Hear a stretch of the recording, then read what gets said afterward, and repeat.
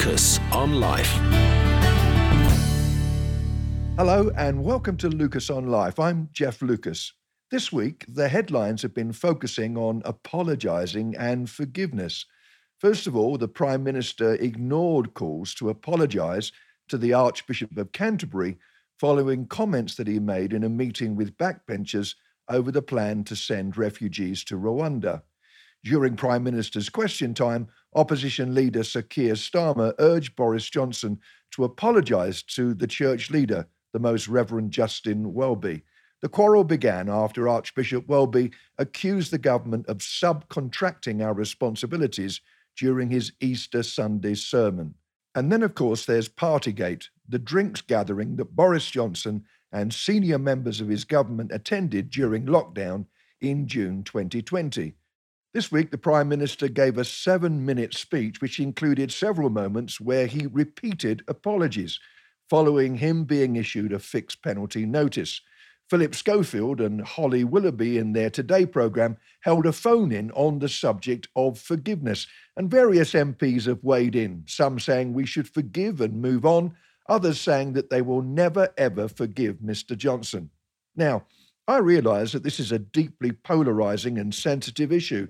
On the one hand, there are those who believe that we should forgive and forget, especially with the Ukraine crisis, and others who say that because of the possibility that the PM has misled Parliament, and more importantly, not paid attention to the rules that he set, while others were not allowed to be with loved ones who were sick or dying, that now he should go. And we could spend hours debating this, but I do want to broadly ponder the subject of forgiveness. Now, let me be really clear as we talk about this. I'm not making a statement for or against Mr Johnson, but as ever, as the shouting continues, we need to allow ourselves to be challenged. I've been asking myself if I need to make sure that I am walking in forgiveness towards others, or is my life cluttered with unresolved anger and bitterness? Let's face it, we all get hurt, it's part of life, but the toxic power of bitterness can destroy us. The first person to gain from forgiveness is the person who does the forgiving, and the first person injured by the refusal to forgive is the person who was wronged in the first place. So tonight on Lucas on Life, we're considering, as followers of Jesus, we've been wonderfully forgiven. So are we passing forgiveness around? We're talking tonight in the wake of Partygate about forgiveness. Again, not making political judgments about the situation, but considering the challenge, are we as followers of Jesus walking in forgiveness? Here's what Colossians 3 says. Therefore, as God's chosen people, holy and dearly loved, clothe yourselves with compassion, kindness, humility, gentleness, and patience. Bear with each other and forgive whatever grievances you may have against one another. Forgive as the Lord forgave you. And over all of these virtues, put on love, which binds them all together in perfect unity. The opposite of forgiveness surely is bitterness. And one of the reasons that we live bitter lives is that forgiveness can be so very difficult. Elizabeth O'Connor said, despite 100 sermons on forgiveness, we do not forgive easily, nor do we find ourselves easily forgiven. Forgiveness is always harder than the sermons make it out to be.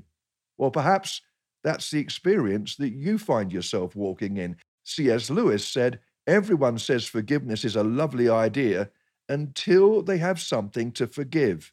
So let's think about bitterness for a moment. When we're bitter, we become simmering people who live close to our skin, just ready to ignite in anger.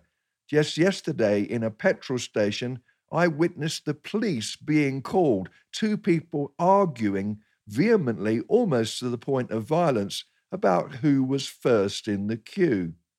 Bitterness makes us rush to anger, and it can be very toxic to our relationships. Claude Lanzmann's documentary about the Warsaw Uprising against the Nazis, it's called Shoah, he said, if you could lick my heart, it would poison you. Hebrews 12:15 says, see to it that no one misses the grace of God, and that no bitter root grows up to cause trouble and defile many. And bitterness can affect our health. Sometimes we say of others, they're a real pain in the neck. And that can happen to us.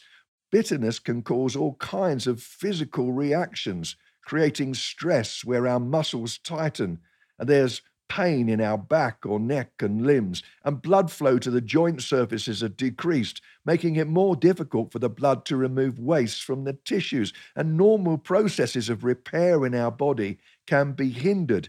We're stressed, we clench our jaws, we sleep, and we clench our jaws. We create headaches, and chronic pain may be worsened. And the list can just go on.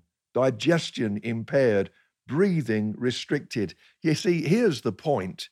Bitterness, it's bitter. Forgiveness, it's basic to us as followers of Jesus.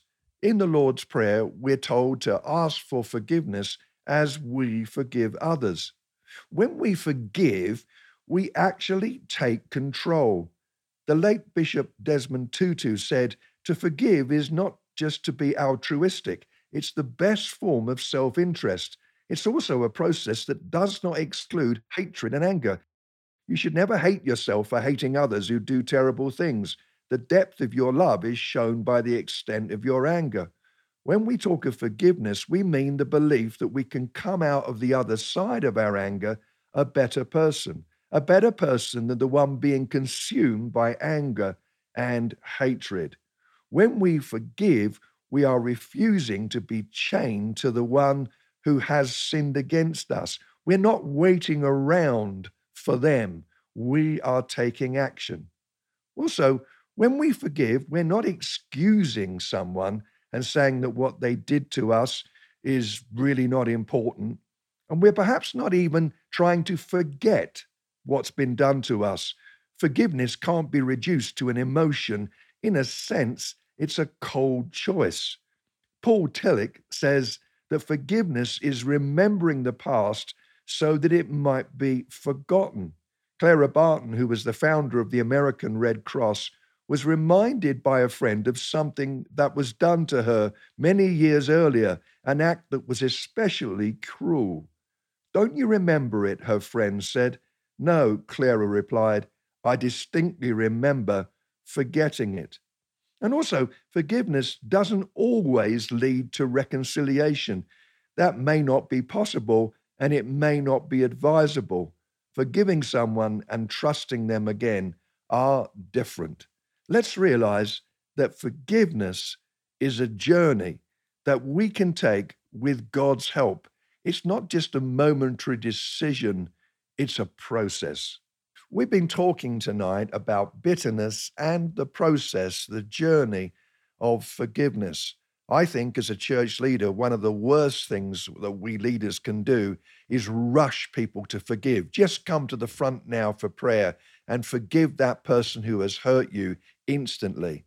I think that that can cause more damage than healing.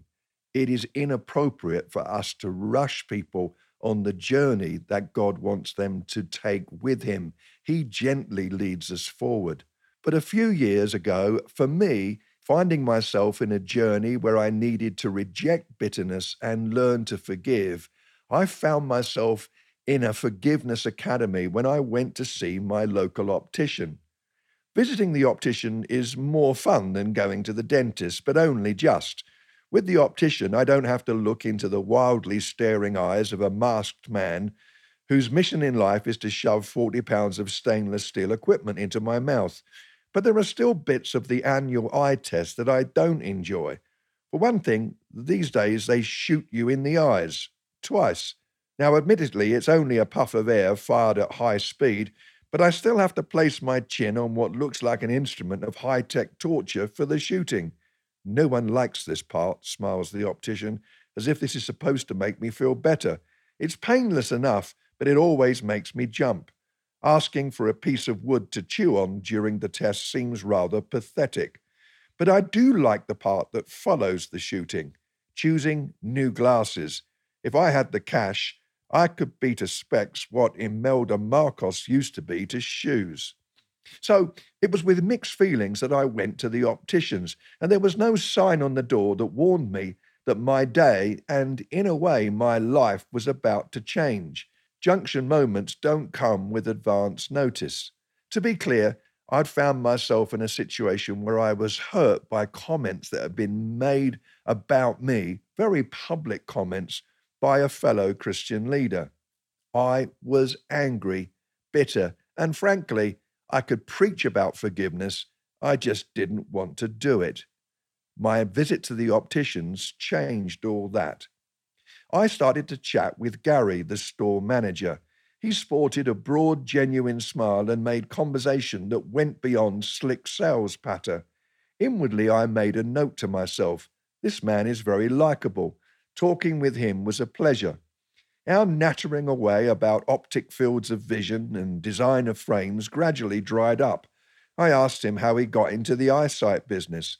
He paused for a moment, seemingly weighing up whether or not to get into his own story. Married with 2 adult sons, Gary had been a high school teacher and a sports coach. His eldest son, also his best friend, was a keen cyclist. An oncoming driver had fallen asleep at the wheel and ploughed into his son, killing him instantly. Gary had abandoned his teaching career and relocated to Colorado with his wife to be with his younger son. He'd taken a job in an optician's clinic. This was impressive parenting, but there was much more to come as our conversation unfolded. Gary went on to tell me how he'd gone to the trial of that slumbering driver, a young man who was about the same age as his dead son. Gary pleaded with leniency with the judge. Everyone makes mistakes, Gary said. No drugs or alcohol were involved. Ruining that young driver's life wouldn't bring his son back. The judge, stunned, had been lenient. But then Gary told me how he and his wife had befriended the driver. Not only had they forgiven him, but the 2 families had become close. And now he talked with obvious pride about the man who killed his beloved boy. He's going into the Air Force and training to be a pilot, he beamed, genuinely delighted. I struggled unsuccessfully to keep tears back. I wanted to know his secret. How does someone forgive so magnificently? It's my faith, he smiled. Gary is a Christian. Without any threat or clumsiness, he asked me if I was a follower of Jesus too. Grace shone through, not just in the details of Gary's story, but also in the way that he told his story. There was no overplay, no sensationalism, just a matter-of-fact miracle. And he didn't attempt to gloss over the pain. I still cry every day, he smiled, blinking rapidly, perhaps preventing more weeping. Heroes make hard choices. They cry, but they refuse to allow their tears to blind them. They refuse to stop loving. They don't give up on giving, and they won't let their lives be preoccupied with their own pain. They won't languish in that bitterness that we talked about earlier. And in giving grace, they seem to find an endless supply of it. The oil doesn't run dry. So thanks, Gary. I met you because I needed a shot in the eyes and some new lenses. But since bumping into you and hearing about your heart of forgiveness, I see things and life much more clearly now. Perhaps you've been affected by some of the issues that I've been talking about tonight. I'd like you to know that the Premier Lifeline is available from 9 a.m. till midnight every day, and the number to call is 0300 111 0101. That's 0300 111 0101. As ever, thanks so much for joining me, and I'll see you next week. Lucas on Life.